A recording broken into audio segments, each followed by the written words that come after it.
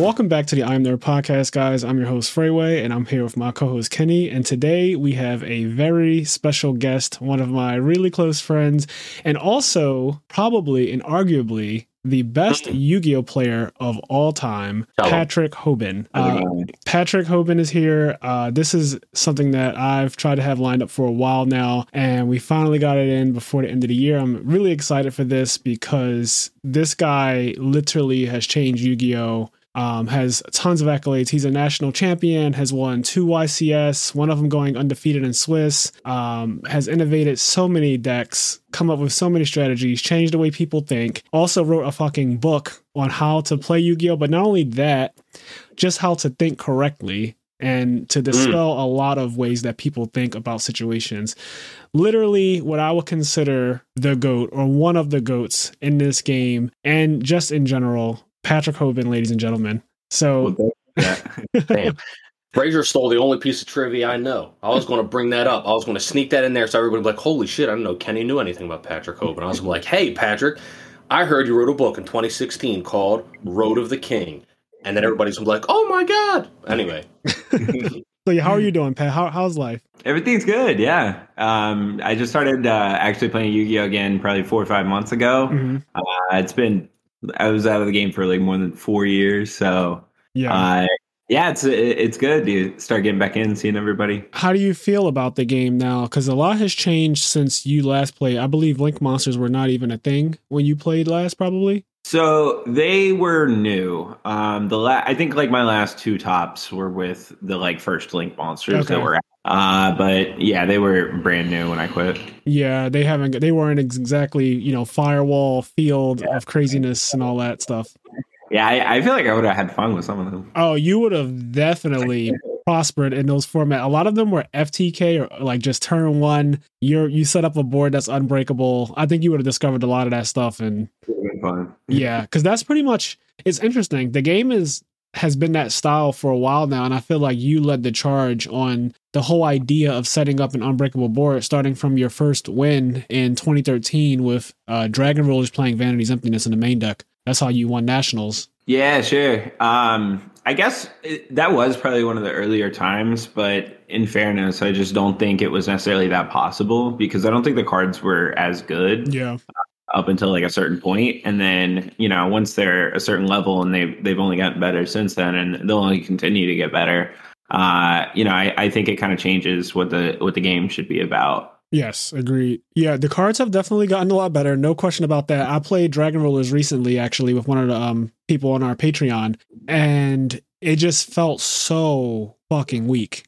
It's strange because in 2013, right, that was the best deck. It felt like the strongest deck ever, and at the time, I believe it really was. I mean, nothing leading from 2005 to 2013 was stronger than Dragon Rollers, and then also Spellbook of Judgment and stuff. Like all of that shit just seems so weak now when you go back and play it. Like people are like, oh, if Spellbook of Judgment came back to 3, it would be good. I'm like, that deck would still be unplayable. Like it's not.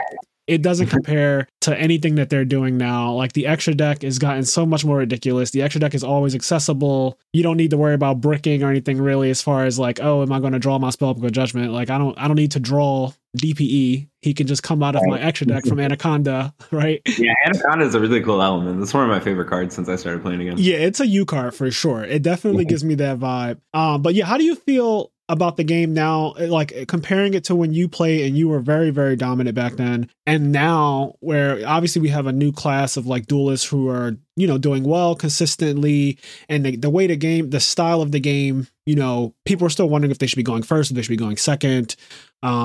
Just a lot of different things. Yeah, no, I'm always trying to go first. I definitely like it. I always enjoyed the game the most when the formats were more powerful. So, coming back after 4 years and now all the cards are more powerful. Right. I enjoy it. Yeah. And right now, so here's one of the things that I feel like is so weird because Yu-Gi-Oh! Usually doesn't have multiple playable decks. Usually anything I've ever Right. So that was the most jarring thing to me when I first came back to. I'm not playing currently, but I've been going to locals starting this year, and I've been going to locals since around the summertime. I started going back because like Silverman goes, and they open back up and everything. Sean McCabe started playing again actually, and a week ago. Yes, Silverman. Yeah, he's back to play. He also won the last YCS in person. So yeah, that's awesome. Yeah, so we've been many games. I know, right? Yeah, exactly. One of the few people who's won in more than one game.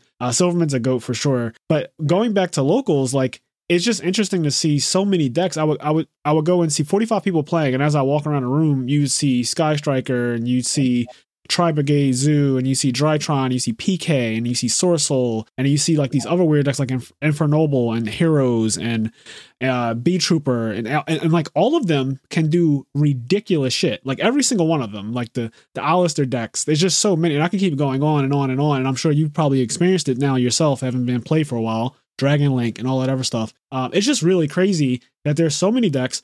All of them can establish these really crazy turn one boards. They can pretty much all break boards. And I feel like there's only one right deck at any given moment. So it's interesting to just see so many play. But what do you think about that? Like all of these different decks that people are playing. Yeah, sure. I guess I'd sum it up as like the challenge of the format is that anything that beats Droplets loses to Nibiru or things like that. And so you end up having to play around multiple cards, and you can't necessarily play around both. And you can play cards that are good against one, but they are often not good against both. And so, when you're like deck building and you can draw hands that you drew the card, or you could make the play that was good against Droplets, but then you got blown out by Nibiru, or you could make the play against Nibiru, but then you got blown out by Droplets. So it's like those kind of challenges that you work with. And I feel like those are kind of amplified when there's so many different decks, because then it's things like Barrier Statue or Scythe and,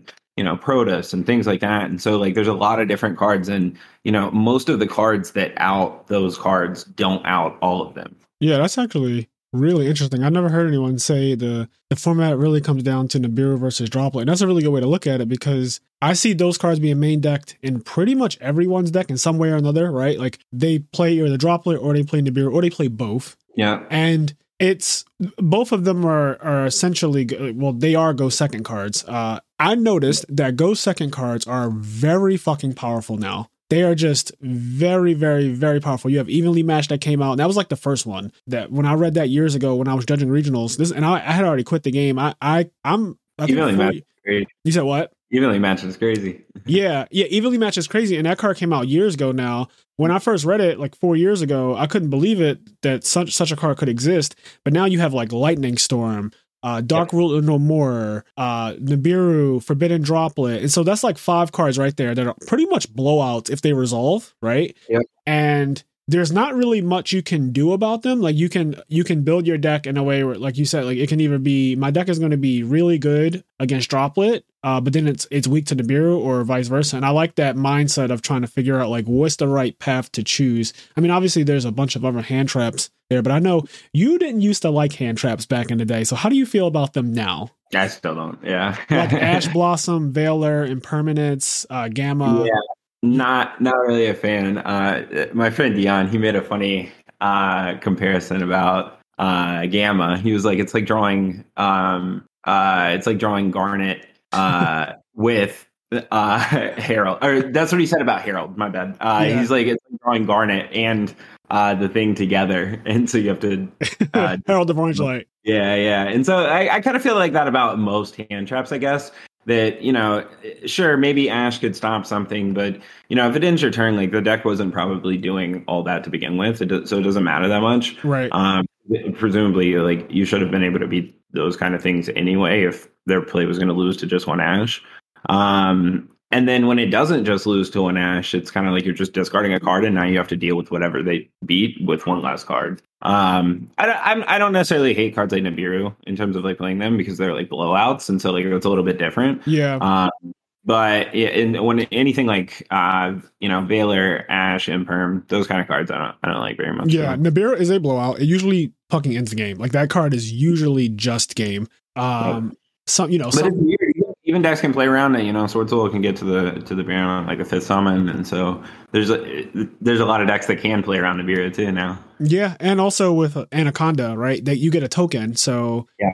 You can also make DPE, and before DPE came out, it was Dragoon. Well, the token, you have to make Anaconda with effect monsters. Oh, you can't make it with the token? Mm-mm. Oh, well, never mind. Lake Spider. All right, well, I guess you need to do something else. This whole time I've been thinking that you needed to use any monsters with it, but that makes it slightly less powerful. I guess that Anaconda requires effect monsters. Yeah. But yeah, I mean, I usually see people's turns, and on like such awkward boards after Nibiru, that it does seem like a card that's good to play if you do want to play any cards to say like I'm going like when I do go second, I have this in at least. If it were me, I'd probably want to play something with a bit of synergy. I really like the Alistair deck, just because it's it's a light monster for that deck. It has like that type of synergy with it. But other than that, I don't really know. I see a lot of 15 hand trap decks. They just do not. Yeah. That just does not seem correct to me. I know people have success with it, but if there's no king on the throne, then people will have success with anything. Yeah. But yeah, I wanted to ask you, like, so obviously you've had a very storied career in Yu-Gi-Oh! And a lots of controversy, all types of crazy shit. But one of the craziest things that ever happened in the community was the Jin side out thing, right? So way back in the day, a lot of people freaked out when they heard about, would you like to side out Jin? And then you show them the Jin, you guys both show, and then you side it out, and then you actually have sided copies of it, or sided a copy of it so that you could side it in, and then actually still have Jin in your deck. This has been such a controversial thing. I still see it pop up as a meme on Zodiac Duelist from time to time. Super funny, but like I was actually around during the time. I was one of the people that you actually text and told me like, yo, I got the most broken idea ever. And I was like, you are a fucking monster. Like you are, I think that might have been my exact response, was like, you are a monster. How do you feel, like, in hindsight, like, how do you feel about that situation? Like, have you really thought about that whole thing? Like, people try to bring in, I don't know, morality and ethics and all types of crazy shit. But like, how do you really feel about that in 2021? Yeah, it's funny. I guess I go back and forth on it a little bit, but to be honest, like I still don't think it matters that much, because when you think about it, and I don't know if a lot of people know this, but I actually was the one who like came up with siding out cards and like asking your opponent to side out cards. And the gentleman agreement. Yeah, it goes back to the like second Dragon Ruler format. And we started doing it for cards like Return from the Different Dimension at first, because you just explain to your opponent, whoever draws this. It makes it unfair. You're probably going to automatically win. But from where I'm sitting, like, that was always to have an advantage, right? Because like, if I assume that I'm a better player, then if we remove those cards from our deck, then I'm taking a chance that you auto win out of the deck. And so I feel like I'm increasing my chances by asking you that inherently. And so, for the first couple of years that happened, like, it was really only cards that were limited to one that you could ever do that with. And then in Necros format, it was kind of like a unique position where the card was at 3, but you still played 1 because you could search at every hand. Yep. And so that's kind of where the idea came about. But it's an interesting take, because like, going back to the actual origins of the Gentleman's Agreement was to always gain an advantage. Yes. So you just took it a step further with the side out Jin, side in Jin combo. Yeah. I mean, like, we're playing a competitive game, like, yeah, you give yourself every edge to win. And I mean, I understand. Like, I completely understand. I remember when you first told me about it, I laughed so hard. And a lot of people were funny. I joked with some of my friends about signing a third at the next event. Oh my God. I didn't do it.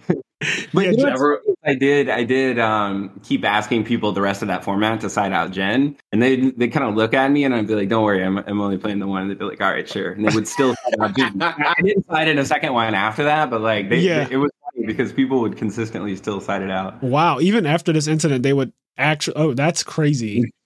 I would just tell you to go fuck yourself and keep side decking. That's hilarious. I'm glad that I'm not one of the people who got caught by that. Like that, I can't imagine the first guy who got gen locked by you, because when people used to do gentlemen's agreements, go ahead. Yeah, I was gonna say it was actually a lot of, I don't know if anyone knows this, but I never actually did it, but I intended to do it.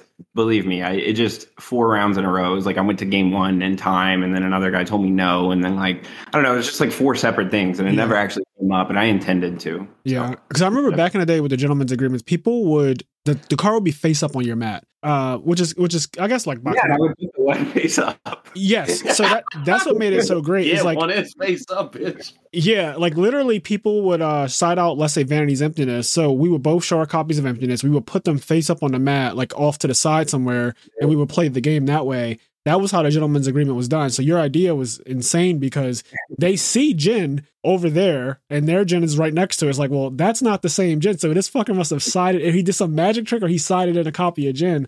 And it probably, the realization probably sets in like, oh God, this card's at 3. So, but yeah, it's good to know that you never actually did it. I didn't know that part. Yeah, I mean, what's the difference though? I intended to. Yes, and if the situation presented itself, if the situation presented itself, you're like, I would have fucking done it. Situations where it didn't happen. That reminds me, I think a similar conversation came up when we were talking to Tommy Rowe. But yeah, once again, that reminds me of in Melee, there's a gentleman's agreement for Sheik Dittos where competitive players like Mewtwo King, etc., they won't chain grab, which is basically an infinite on Sheik. And so one tournament, M2K and Shroomed do the gentleman's agreement, don't chain grab. Shroom starts winning, and M2K just starts chain grabbing him. Oh, shit. Like, so many tournaments have gone on where, like, nobody broke that agreement. But then this one tournament, M2K almost lost, and he was like, I'm in there. I'm chain grabbing him. Is there a dynamic in the game where the makers of the game can remove something that they don't like? Because, like, Yu-Gi-Oh! Has that. Only now. Yeah, now. Melee came out 20 years ago, but it's still played competitively. It still has, I think the most recent tournament had what, like 20,000 viewers or something? More so it still has 50,000 viewers. 50,000. So it's a still very large competitive game from 20 years ago. So it can't be patched. They're just playing with what was coded in 2001. Yes. Really? So to answer your question, Pat, it can't be removed from Super Smash Bros. Melee at all. That is a part of the game no matter what. I don't think you should break that one then. Yeah. You're like, it just sounds like it ruins the whole game forever. Yep. Yeah, it's interesting because like you said, Yu-Gi-Oh! Can fix the issue. Like Jin, I believe, is banned right now. Yeah, and a lot of other problematic cards obviously are banned. Some of them not though, like Imperial Order. But speaking of that, how do you feel about Imperial Order being legal? They should ban it. Okay. Yeah, I can't believe every week we do this fucking podcast. I can't believe that card's still legal. Yeah.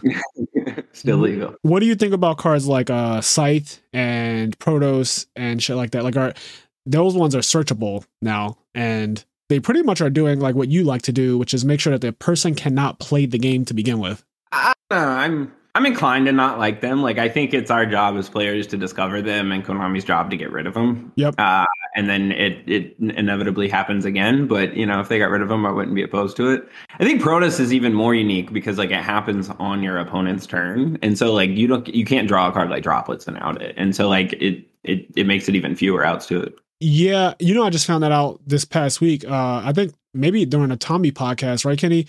He said that, because I was thinking that you could just like Dark Ruler No More or Forbidden Droplet it or something and be done with it, but the effect activates on their turn, a person who's doing it, and it just kind of like puts a condition on the game where you can't use this attribute now. Mm-hmm. Yeah, this attribute is not usable for the next turn. Yeah. And then when it does it again, and then what happens? It does it again. It does it again the next turn. Oh shit! It's like a every turn thing. Yeah, and like, how are you killing it if you're playing the kind of thing that kills? So if they call it dark and you're playing Phantom Knights, like you just lose, and on top of that, it can't be destroyed by card effects. Yeah. So you can't even like Raigeki or Lightning Storm it or anything. It's just like this card is just going to fuck on you. Yeah, that's insane. I like the idea of it's our job to discover it and it's Konami's job to get rid of it. That makes perfect sense to me. And in a perfect world, that is what should happen in any functional card game, I feel like. Yeah, sure. And I feel like it often does too. Yeah. Like I know Pokemon does a good job of it. Magic does a good job of it too. When things get out of hand, even though they have a crazy resource system for their game, which theoretically every card in Magic is pretty fair, but then every once in a while, some things they'll slip under the radar. There was this one card called Pack Rat, and you tapped it and it created a copy of itself. And I don't know how this was like a huge oversight, but literally the card could tap itself, make a Pack Rat, then the next turn you tap both of them, now you have 4, and then you tap them again, you have 8. And so the game just ends immediately. Like turn 1, play a swamp. It costs 1 swamp, like 1 dark mana. Play swamp, play Pack Rat, tap it, make a Pack Rat, go. You have 1 turn to get rid of both of them. Otherwise, you just lose. Like, so stuff like that. It's strange. It didn't get discovered like immediately, but like after that pack came out, I remember people at my local were talking about, holy shit, Pack Rat is so unfair. It's like one of the most unfair cards ever. And they got rid of it. Of like Super Rejuvenation. That card was ancient. And then one day, one format. Yeah, Dragon Roller. That card now, it could be at 10 copies per deck. It wouldn't do a single thing. It's so crazy to think. It does its thing at the end phase. And that is, it's far too late. If you don't mind me asking, so first, are you going to Pasadena or Vegas or anything like that? Yeah, both. Okay, I'm booked for Pasadena. I'm going to book for Vegas eventually, but I will see you in Pasadena. I'm really excited about that. First in real YCS since the pandemic started, and that should be a lot of fun. Not specifically like what deck do you think you're going to play, because we would never reveal the goo, but like what is your opinion of some of the decks? I'm just going to go down the line. Like, how do you feel about Sword Soul? Let's start with the most popular deck right now. I think it's occupying 9 out of 16 of the top 16 deck lists for the remote YCS. Yeah, sure. I think it's a step up from like what a standard deck normally does, but I think that it's still, I think it has a lot of normal summons still, and I think that's like a hard requirement for me in a deck, is I don't really want to go over 3 normal summons, and so like I don't like it for that reason, but I think it does, like, its best hands do more than the normal best deck of the format's hands do. But yeah, not for me. So you have a rule of no more than 3 normal summons. When you say that, do you mean like if you're playing Tour God of the Underworld, you don't want to also be playing Reborn Tengu and Thunder King Ryo? Correct. Or even Tour Guide and Torn Scales. Right. So the next deck I was going to ask about was Phantom Knight, and it seems like I think I like the deck. All right. There's a few things I like about the deck and a few things I don't like about the deck.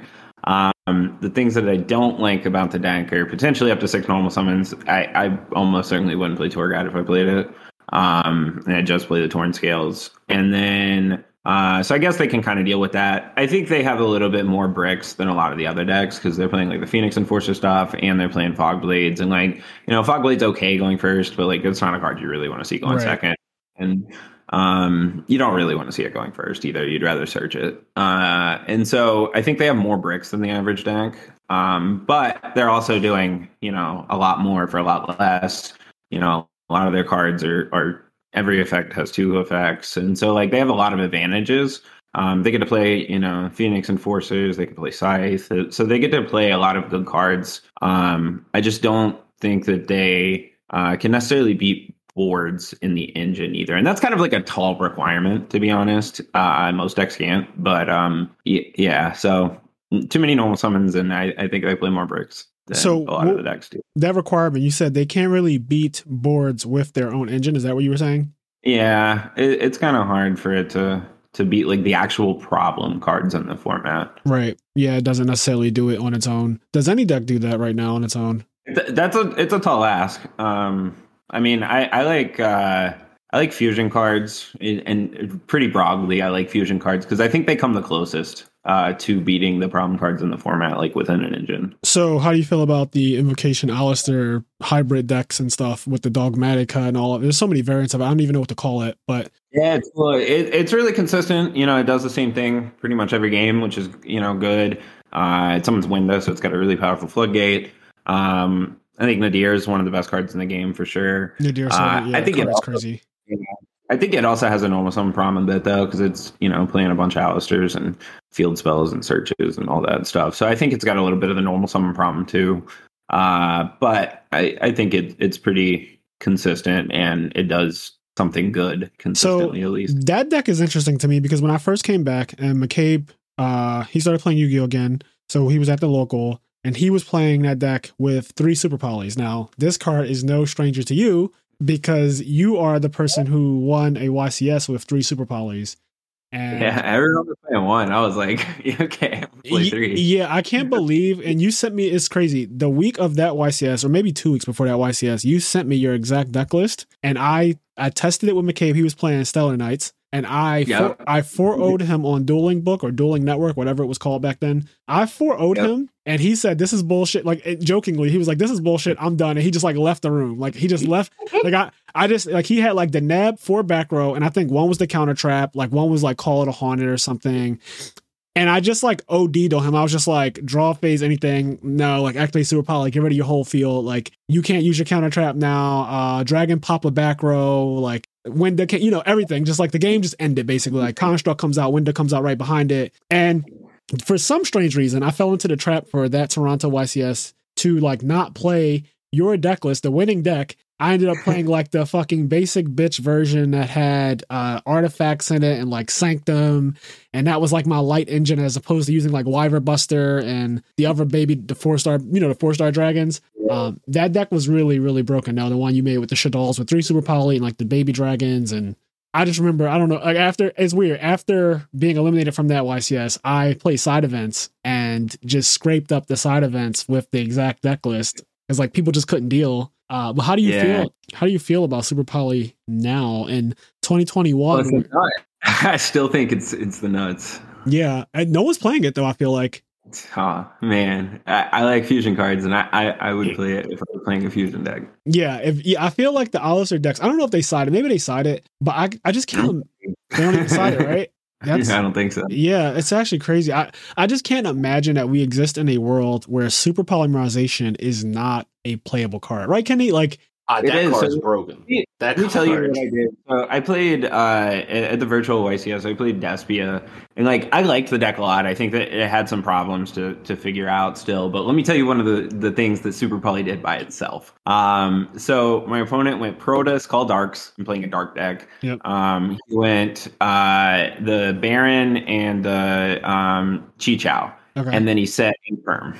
And all I did was I set a Despia monster and I played Super Poly, and I Super Poly'd away his Protoss and the Chi-Chow and summoned the big Despia that takes 3. It takes a Despia light and a dark. And then it's 3,200 attack. So I attacked it with a Baron. And then its effect is Quick Play Reborn during the main phase. So then main phase used it to reborn the Baron. He impermed it, and then when he drew, I reborned it anyway. Oh my god! And it was just like Super Poly beat that whole field and gave me a negate by itself. Oh my god!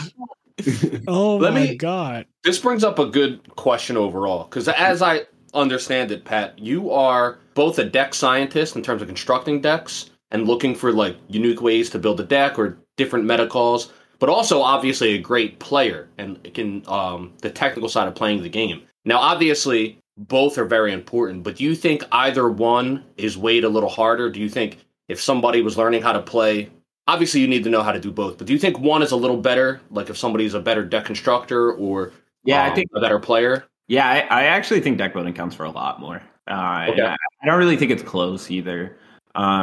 Because I think I think I've seen this for some years now, where if you have like really good technical players, they can top pretty consistently, and maybe win 1 to 2 events. And then, but to really get a lot, like to get beyond that, really, I think that deck building has to be the advantage, because with technical play, like, at the end of the day, like if we're playing the same deck and I'm sitting across from someone, if I think I'm the best player in the tournament, whoever I'm sitting across from is still 80% as good as me. And so like the difference across, a 16 round tournament, like it's just not enough of an advantage. And so I feel like the only way to get enough of an advantage to really win tournaments multiple times, like a lot, is to have a deck building advantage. And I don't think that technical play can really make up for that. I agree. Cool. I agree with it 100%. I actually have something to say about that, because I existed at pretty much the dawn of competitive Yu-Gi-Oh! Like 05. I was around. I wasn't good. I was a kid, but I did play in GOAT format. You said what? I was reading Metagame by 2005. Same. I was a heavy on the metagame, heavy on like the Adam Korn following, the Iman following, Overdose, all of that stuff, the Super Friends, like Brent Yetter, all of that. Back then, technical skill meant a lot because everyone was playing the same deck, and the deck was very basic. It was so GOAT format, which is why like now, Kenny, when you guys watch me play or watch me observe like 05 GOAT format, and like the formats that are closer to GOAT too, so like the formats following it are also pretty much the same as far as like power level, and just the decision making tree is so small. So when you observe me in those formats, like I'm pretty godly because my technical skill has always been extremely good. Like I'm really good at spotting the correct play. I kind of know what people are doing. I know how to make reads. Then Yu-Gi-Oh! Shifted to what Patrick is talking about, because there was a shift, right? There was a point where you didn't really have to know how to build a deck. Like the plant and agent deck were pretty much pre-built. I think that middle period was the worst part of Yu-Gi-Oh! Yes. There is a middle period, right? And deck building, like X Sabers and stuff like that, like it didn't really matter too much what you did with those decks. Like those decks just kind of built themselves. But then a shift happened, and it's interesting because so like I won with Gravekeepers. That's my one win, and that is because of the deck. Like the deck itself, I'd argue that pretty much anyone playing that deck could have won that YCS. In fact, the other two people playing that deck were second and third place. The creator of the deck, Sean McCabe, like also second place. Like the deck is that strong. Granted, me and him we've always been technical players, but Sean always had the deck building eye, and I've never prided myself on being like a deck builder. Like that's just not my thing. I usually rely on my group to like help out with deck ideas and like bounce things off. And like, I'm good at knowing what's not good, but I'm not good at putting together the whole 40. Like I can look at a deck list and say like that just, you're trying to do two things. You're trying to go first and second. Like, what do you want to do here? You're playing too many hand traps, but you're also trying to break boards with like droplets and like all these other cards. Like you can't do both. Like which one are you really trying to do? So like even now I don't play at all, but people at my locals, they still like ask me for advice and stuff like that. And I'll look at their list and I'll say like, you have to pick what you want to do. Like you can't do both. I know that you hate losing when they set up a board. I know you hate losing when you go first and they break your board, but you cannot possibly expect to just draw. I want to draw the go second. Yeah, it just doesn't work. So I agree. Deck building has become so weighted. First, second, third is so crazy at a YCS too. You said what? Yeah, no, first, second, third. I don't know if that's ever happened. I know, not that I know of, no. Yeah, like since then, I don't know if any like group of people, like a small group of people have gone to an event and just like imagine you, Ben, and Zach all just like take, or like you, Ben, and Desmond just take like first, second, third back in the day. Like that would be insane, right? Like that's crazy. Yeah, so it's funny because at that YCS Atlanta, you actually played one of the guys. He did not top, but he had the deck. His name was Sushant. You played them round one. I'll never forget this because I walked up to the table and he was resolving Allure of Darkness. Okay. And you were just sitting there, like I think you were playing plants. You were just, chilling, like watching him play his turn out. And he's resolving Allure of Darkness. He banishes Gravekeeper's Commandant. And I think you said like, that's not dark. And he was like, oh shit. Is not. And then dark. he discards his hand. I remember. Yes, he discards his entire hand. So he starts the game off with 0 cards and he wins the game though. Which is dog, do you understand how fucking absurd crazy that like, and I stood there and watched the game fall apart. Like he top deck like Gravekeeper Steel, he like plays it, gets back Commandant, gets back another guy, and then he just like gets Necro Valley on the board. And then it just gets out of hand because like plants just could not deal at all. Like that was the beginning of where I would say like deck building started to really, really show is like you need to build better than everyone else in a room to have a real competitive advantage. Yeah. And it's weird because after that, the game went into this weird period of like the 2011 is agents, plants, people playing like Infernity and shit like that. And those decks were just kind of like whatever. Like I don't think any of them really had an edge over the other too much. I think that if we went back and played like 2011, we would all find out that there's only really one deck to play. Yeah, it probably look different, I'm sure. Oh, it would look way different. All competitive like Go decks now look way different. They look so different. Yeah, they do. It's the same thing. You go back, you've learned more stuff. Yeah, it's just crazy. Like deck building is so weighted in the equation. And it used to be like, oh, technical skill because we're both playing goats, right? Like we're both end phase, scapegoat, draw phase, whatever, get back Sinister Serpent, then play Metamorphosis, suck up your guy, priority, all that. Like everyone knew how to do that at a point. So like, what's your advantage now? Like, do you expect to just be better than everyone across the table from you? Also, we're in the age of like technology and dueling book, and that didn't exist back then. So the average player, and I know you and I talked about this back in the day all the time, but the average player now is light years away from the average player in like 05, 06, 07, 08, 09. It's not even close. Like people. Yeah. So much better. Yeah. That's, people now can beat you. That's the trajectory of, I think, a lot of competitive games now, right? Like almost every competitive game I follow, the average player is so much better than what the average player would have been 10 years ago. Yeah. And a new player that just gets into the game can catch up so much quicker. Yep. There's a lot better tools. Like you said, even Dueling Book wasn't around for a long time. I remember I started with YBD back in like 2007. Oh my God. For the first year that I played, I had no pictures. And so it was wild back The then. Dark Ages. Yeah, no, you are a scrapper. The Duelist Grounds era. Love, hate, cherish, right? Yeah, that's the one. Yeah. And it's funny. So like there are, I think, more tools even now too. Like I saw this guy make like a bot that watched like 1 million games of Yu-Gi-Oh! And then created the best version of each deck. And like, you know what I mean? Like that was not. Yeah. Honestly, the idea of that is still mind blowing to me. Like what you just said sounds crazy. Yeah. You see shit like that on Reddit all the time. Like you'll see a Reddit thread of like, I fed an AI 1 million things of this, and this is what it created. It's like, holy shit. Yeah, dude, I know a lot about AI, and it's so interesting. Like, I love it. Yeah, that's like your thing. Yeah, it's so cool. I love. There's so many different areas of it too.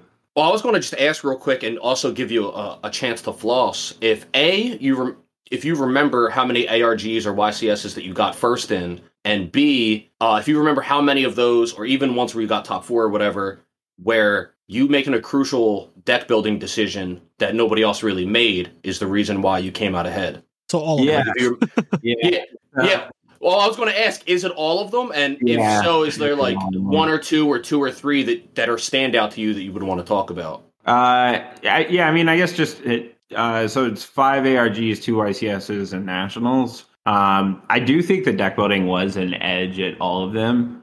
The only thing, and so like the closest one where you could almost argue that it wasn't, I still kind of feel like it was, because so I got it was back-to-back wins with the BA deck, and I played it the first weekend and it ended up being a lot better than I thought it would be. And my mindset was to play Shaddolls after that to beat the BA deck, and then I got into it and I realized that the BA deck was just better, and so that I was going to have to play against BA anyway after that.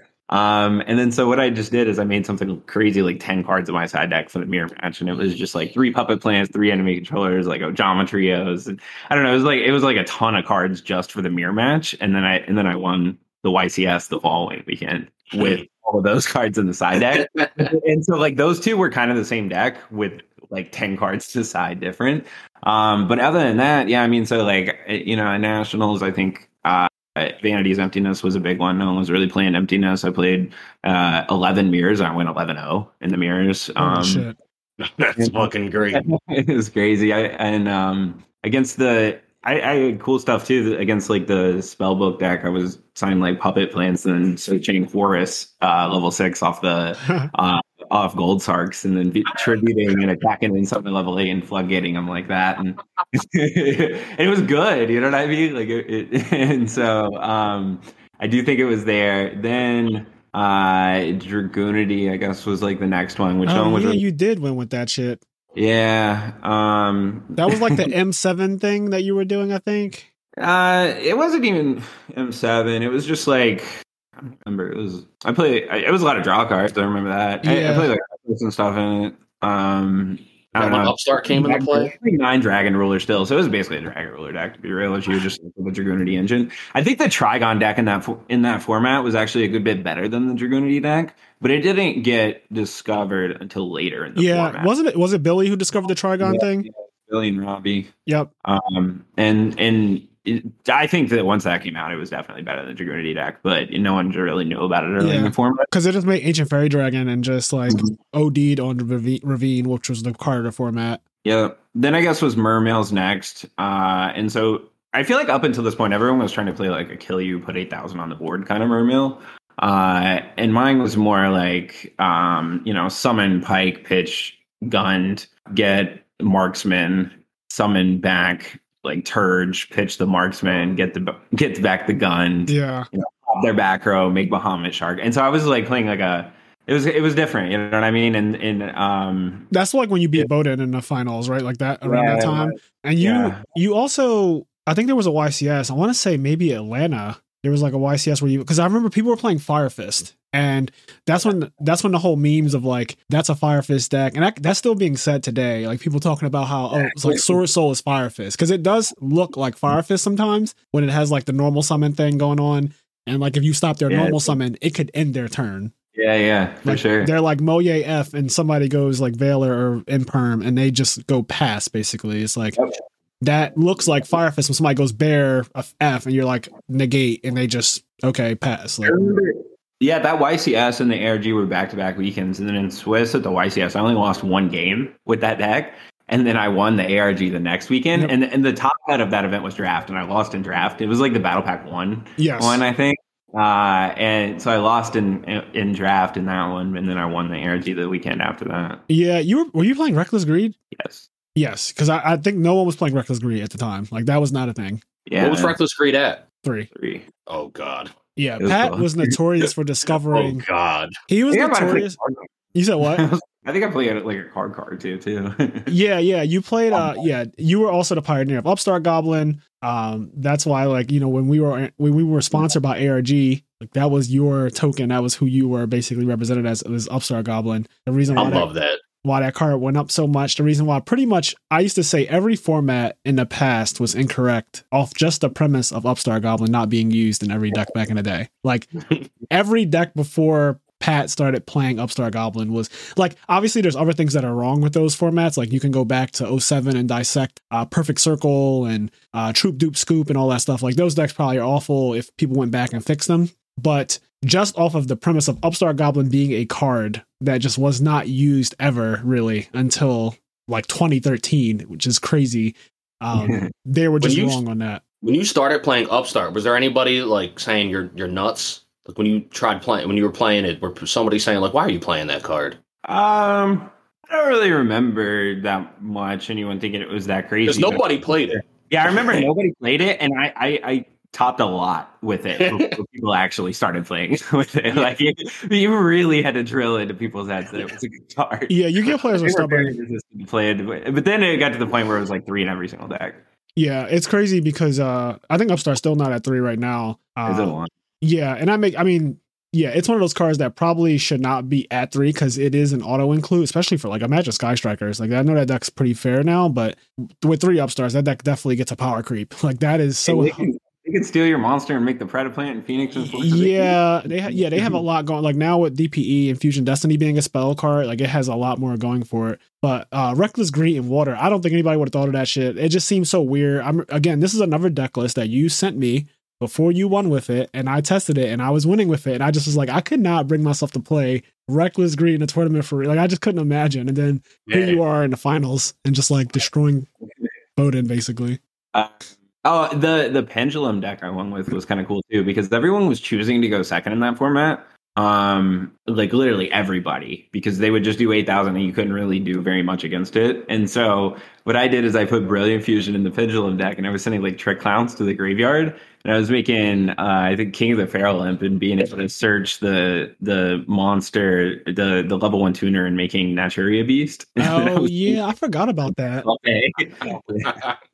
Yeah, turn 1 Naturia Beast, you can't play the game at all. Yeah, and so it was so funny because it was like I was choosing to go first when I won the dice roll, and then when they won the dice roll, they were letting me choosing to go second. Yeah, so I was like, "This is great." And then I made Naturia Beast with like Pallades, and they just that's great. That's one of those great moments because if you see where the whole meta for some reason is like all choosing this one thing, you can be like, "Wait a minute, you guys are choosing to go second? There's got to be a go first deck that can take advantage of this." Yeah, for sure. I definitely think that those are the kind of things to look for when you're trying to build decks. But I guess it goes back a little bit to the Nibiru Droplets problem. Of I was going to say that. I was literally thinking to myself, that's the kind of the issue with this format is that this format may not really be solvable in the amount of time that you guys have. Oftentimes things aren't. I would say that in general is that the best time to solve new formats is after cards come out. Yep. And I think the longer the formats go, and even ban lists don't change it like a ton of things. Like I think new cards being released changes a lot more.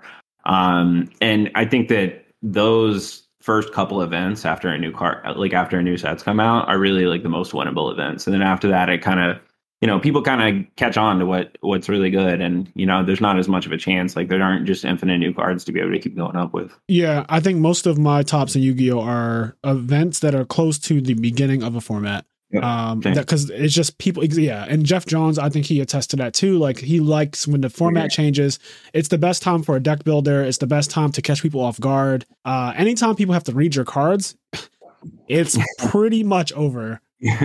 Like you royal tribute and they have to pick it up and say like, what does this do? Like the game is probably just over at that point. Like you don't need, yeah. So once you catch yourself reading cards, you probably lost because it's too hard to think about the card and then all the interactions it has with like how it functions with your deck. You don't really understand. It's too late now. You probably just lose that round, and you can just get. Sometimes you just get free wins from the format changing, basically. Yep, I agree. Yeah. What do you think they should do? Like, I know we talked about like Protoss and stuff like that. Like, you think those cards? You think Protoss should be banned? You think Scythe should be banned? You think that they need to go? Yeah, probably. Scare them. Yeah, just like they don't need to be around. Yeah, I agree. The idea, I know Scythe isn't performing well, like Tommy was talking about it. Like it's not actually doing as well as everyone thinks it is, but it just being an option that like, you know, one round you might just lose to somebody siphoning you twice. And that's annoying. That's the thing. Like when there's so many different decks, like how could it not happen once? Yes. Yeah, I don't like this format because I feel like one, I don't understand how there's so many decks that people are playing. I just don't feel like there's a way that you can convince me that Phantom Knight, Drytron, Tri-Brigade, Bird Up, Sword Soul, all like you can't like all of these decks, and they all perform pretty well. Like I know Sword Soul. The reason they all perform well though is the Droplets Nibiru problem. Right. So it's not necessarily the deck. It's more so just like those cards like forcing a certain thing on the game. You know, the decks are gonna kind of do good things whenever they do it, and so like if you draw Droplets against a deck, then probably just do something better than your field that got droplets could have. Yep. And so, you know, I think that's kind of how, which, you know, in fairness, like I kind of feel like Konami's been working towards this kind of for years where they want like a lot of decks in the format. And I think that one of the ways they decided that they could best do it is to keep increasing the power of those like going second cards like evenly and things like that. It's clear to me that there's an agenda because I never imagined a world where going second cards are this powerful. Like they're so ridiculously powerful now. Yeah, and by making them that powerful, I think from like a game design perspective, they think that they can make all these other decks competitive, which to an extent has worked, right? Yeah.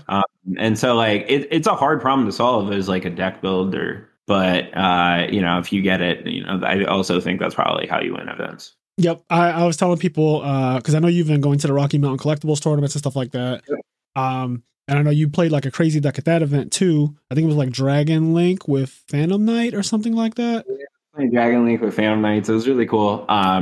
You can make like Delangerous with your Striker Pitsy stuff, and then go into the Rusty, and then set Fogblade, and then set a second Fogblade basically off of him. And then you could make you could bring the Delangerous back, and you can make like Appaloosa with the Delangerous the second time, and then you could make Quad Boral and pop the Rusty and summon back 3 rockets. And this was all just like part of, you know, normal hands. Like there wasn't any particular I don't feel like Dragons as a whole had combos. They just had like interactions, and so like there were a lot of different ways to be able to get to that same kind of play. Right. So it's not a spreadsheet deck really. It's more like whatever you have, you kind of play based on that.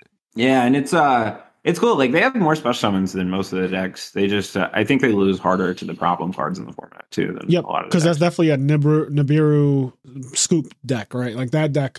I mean, obviously, once you get to a certain point, if you can set up a negate, then you just negate it. But you can do kind of cool things. Like you can go, if you play like Fallen Alabaz, you summon Hieratic Seal, you can fuse with their token and summon the Albion guy, which summons like a quick play Scrap Dragon that's reborn. Then if you link with him, you get to set a card out of your deck in the end phase. So you end up with like multiple traps after you get Nibiru'd if you play Fallen Alabaz. Yeah, I think that card has a lot of potential, by the way. The whole Fallen Alabaz. It's so cool. I love every part of that whole like archetype except Fallen Alabaz itself. Like it's just a brick. Yeah, I think that whole thing, like the fusing, first of all, fusing with people's monsters, because that's what it does, right? Like that's the whole concept of that. When I first saw it, I was like, how the hell is this okay? Like everything is basically a super poly. Yeah, that's fucked up. Yeah, it's like sort of, yeah, Kenny, the concept of that entire deck is just like I fuse with your side of the field. Yeah, you can also send stuff from your extra deck to be able to special it out of your deck, and like it is really cool. Yeah, I think that it's kind of like the future of Yu-Gi-Oh! I think the next power creep could honestly end up. Nadir Servant is what I would consider like the future of Yu-Gi-Oh! Using your extra deck as a resource. It's funny. So I ended up cutting Nadir Servant from my Despia deck right before this last YCS.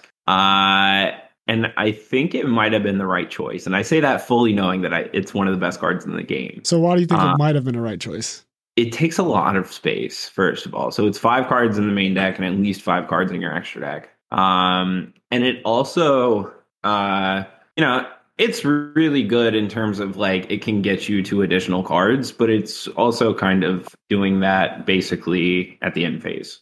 Yeah. Because you can't special summon after you do that. If it were another combo card or something like that, you could basically do that thing main phase 1. And so I feel like that's often relevant, especially when you get like hand trap and stuff. Like, yeah, playing Nadir to a hand trap is good, but just the downsides of like I'm giving up 5 extra deck spaces and I'm giving up 5 main deck spaces, even though 3 of them are fantastic.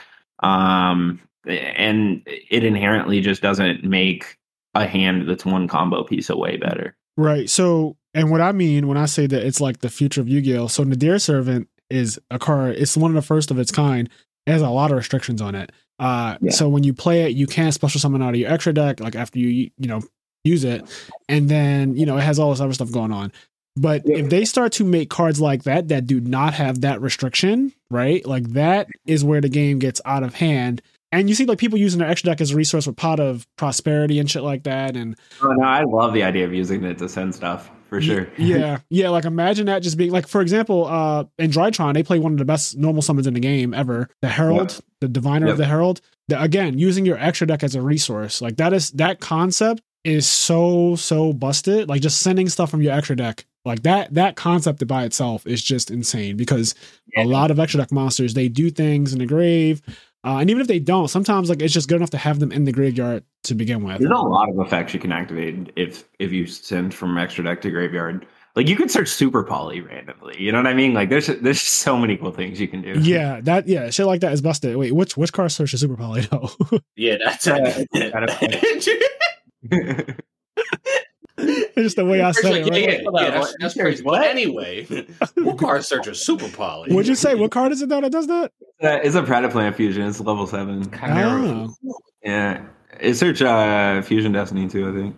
Oh man, yeah. See, do they have cards that interact with face down remove from play yet? Because I know, like the first time I saw, I think it was Pot of Extravagance. There's a card that if you send it from your extra deck to the grave, you can do it. You can is the Prima Donna Synchro. You can banish it from your grave, and it's like Omega for extra deck, but you can do it with face downs. Yeah, before Kenny, it used to just be Omega. He's like a extra deck synchro, and every turn on a standby phase, he can put a card from the banish zone like back into the deck every single turn. So he could interact with banish like face down cards, but I guess they're making more of that type of thing now. Yeah, because the first time I saw, I want to say it was Pot of Extravagance. So that's the one where like you remove 3 and you can draw 1, remove 6, draw 2. Yeah, I think that is what that one does. The first time I saw, I was like, that's just Pot of Greed for real. Like, yeah, especially like you should be able to remove 6 things out of your extra deck and be fine. Yeah, like I love Maximus. Maximus is the reason I started playing Yu-Gi-Oh again too. Yeah, Maximus, that's the Dogmatica card. Yeah, it's so good. It sends 2. Like what? It sends 2. Is that the one that also touches your opponent's extra deck? Yeah, it does. Yeah, because I remember people saying that like, you can kind of get fucked on that if they are playing certain things. I think Tommy mentioned some kind of crazy ass combo that could happen. You can, but like there is a crazy combo that can happen. But I mean, who has room for that? Yeah, you know what I mean? Yeah, exactly. Because he said that it involved Makaba. Right. I think it was Makaba and Nova. Like a Makaba thing. Yeah. The Alistair deck does play it. You're right.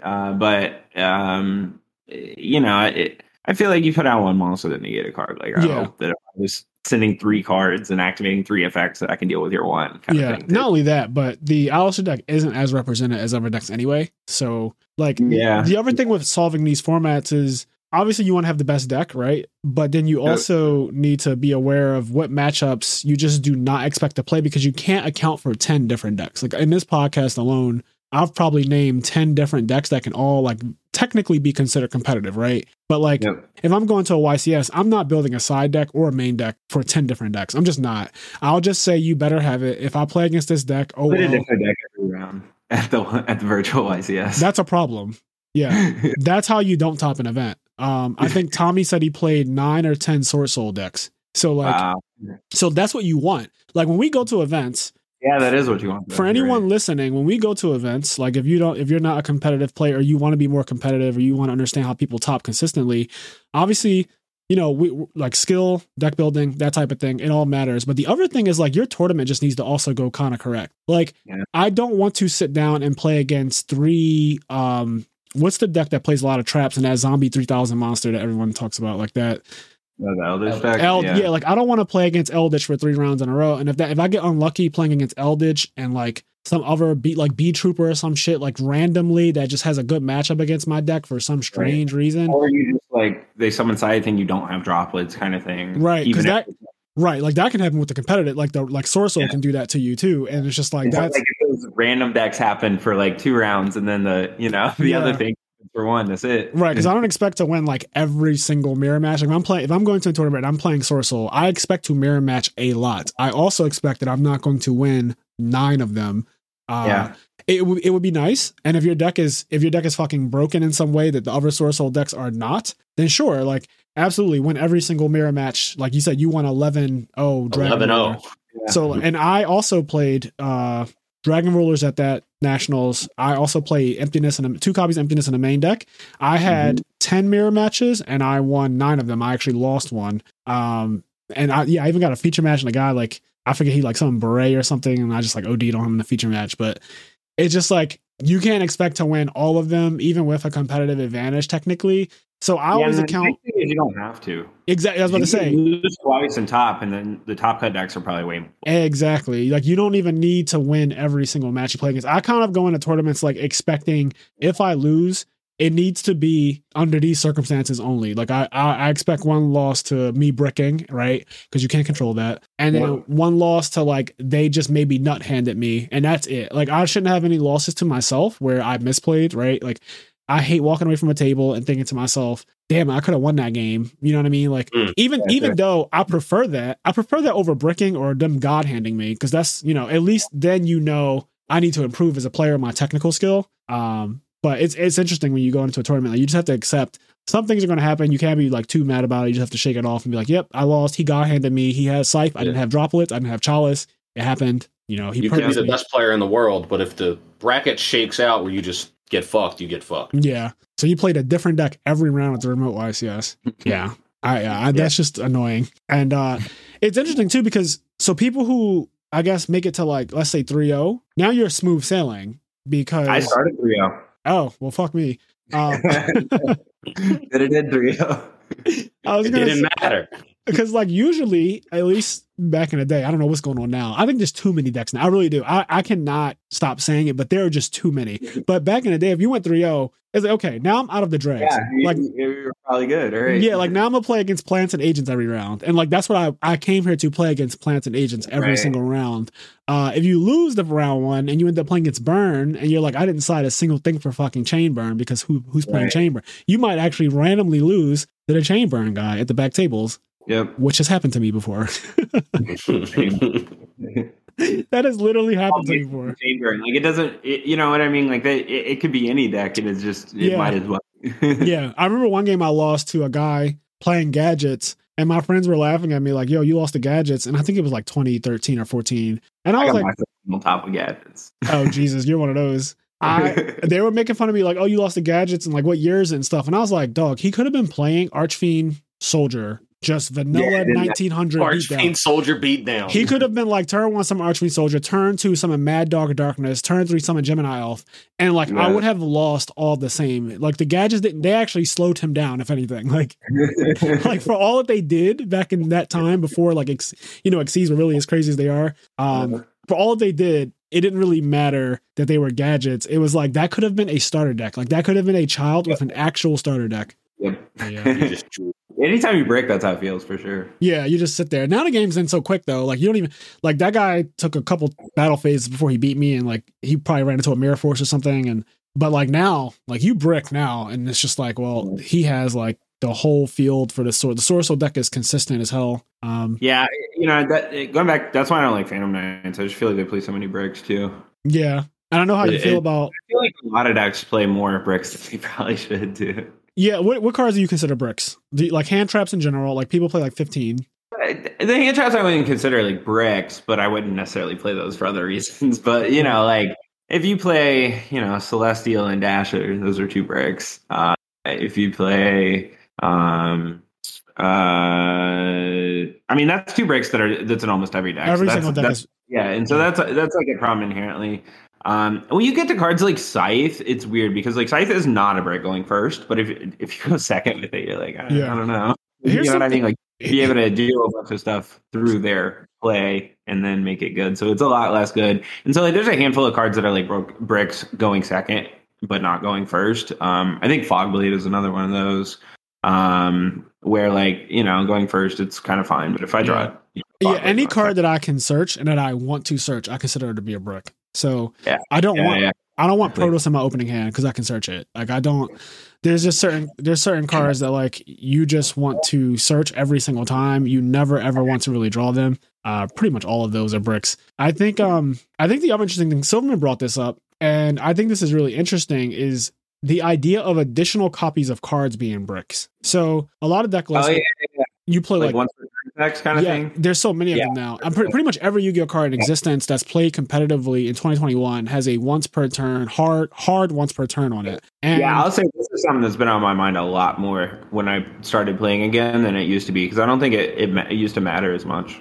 Yeah, it matters a lot now. So I see people's hands. Every card. Yeah, Drew. Like Drew was playing Drytron. Yeah. He swears by Drytron, and he started playing 2 copies of everything. I was like, "What the hell? Like, why'd you do that?" And like, talking to Silverman, talking like between our group of how drawing multiple copies of pre-preparation of rights, drawing multiple copies of Drytron Nova, or multiple copies of Cyber Emergency, and all of these cards that like they're broken, right? Like they get your deck started, they get you to do the Alpha Zeta combo, and they do everything you want them to do, pot, all of that stuff. But then once you resolve them, every additional copy of it is just a blank. So, yeah, for sure. That's actually another reason why I ended up cutting the deer from that deck too. It was 3 more once per turn effects too. Yeah, in a deck that already has quite a lot. Yeah, for sure. And they really don't print many cards anymore that aren't hard once per turn. So that I think that's something that we're gonna have to deal with. But I also think it's weird because like there's not necessarily like bricking is still a problem. Yes. In right? And so because it's still a problem, it's still a problem because there aren't necessarily enough starters to do it. So if you then cut the starters that you do have, you're going to increase the amount of bricks you have. And so, I like to think that maybe there's a point like not too far in the future where like, there's enough starters where bricking is not really that much of an issue anymore. But then maybe you could start playing like 2 copies of a card to get around the once per turn thing, and it doesn't become a different problem essentially. Right. But I think right now we're in a weird period where it's like, bricking is still a problem. So if you cut 3 ofs, then it's like, it's going to be more of a problem. Yeah, because he's playing 2 of everything, which is interesting. But then you run into the problem of now I can't combo. Like I went first, I didn't draw a pre-prep, or I didn't draw a Cybernova, or whatever, whatever cards he plays, 2 of that used to be 3 ofs. Your deck is less consistent theoretically. So you change one problem to another. But there's always one right answer in every scenario. Like there's in Yu-Gi-Oh, there's one correct thing to do. And so I think you have to make those cards not bricks too. You said that you think that there's what? I think you have to work to make those cards not bricks too. Right. Like I don't like just Celestial and Dasher as an engine for Phoenix Enforcer, for example, because if you play more, you can make drawing any of them not bad. If you play more, you can make drawing any of them not bad? Yeah, sure. Because like you can't use any of them if you draw one of them, and you're only playing 2 because it has to go to the Phoenix Enforcer. Right. But you can still do things if you play additional ones. Right. And so like that'd be an example of like a way that you could make something that's right now a brick less of a brick. Yeah, it's interesting. I have this infatuation with the card, the Dragoon, the guy who was running the game before DPE came out. And I was wondering if there was any deck that could possibly play both, because this seems so interesting to me that such a powerful card like Dragoon. You can play it in Despia. And what? You could play it in Despia. I was thinking about this the other day actually. You can if you play King of the Swamp, what you can do is you can use the Branded and White to banish the Alabaz from your grave, and the King of the Swamp and summon Dragoons, and you could literally Miracle Fusion, and it's like a searchable card.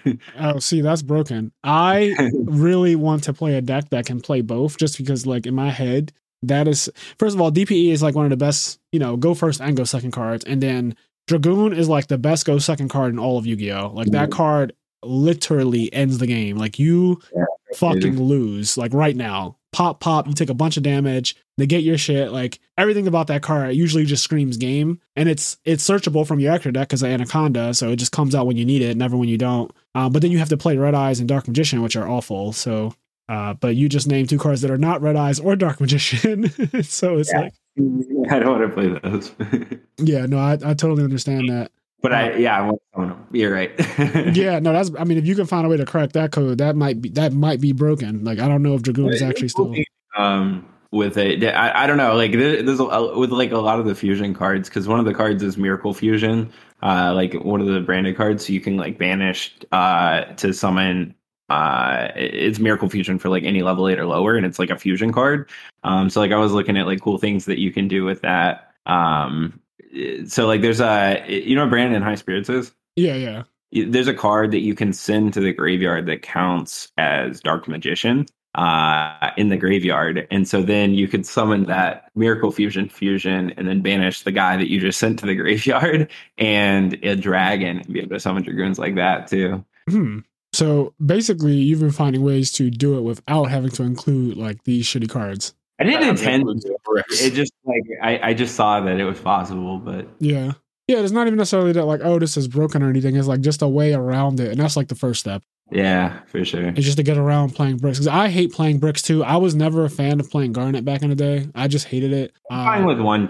Yeah, like one is obviously fine. Like when people were just playing Gamma and they play, you have to play the driver with it. I was fine with that because it was just the one. And back then the deck was so broken. The Goki deck, it was so outrageously broken. Every card was a starter essentially. Like all of the monsters were starters. So it was basically if you draw any 2 monsters, you can combo off. That's basically how that deck functioned. And and like sometimes like Armageddon Knight by itself was a combo, all like just because the Malicious is in your deck, and Grepher is a combo, like 1 card combo. So it had a lot of starters, which is exactly what you basically have been saying this whole time about how as long as you have a lot of starters, it doesn't really matter about the whole bricks thing. Like you can play more bricks if your deck is like consistent with starters. Okay.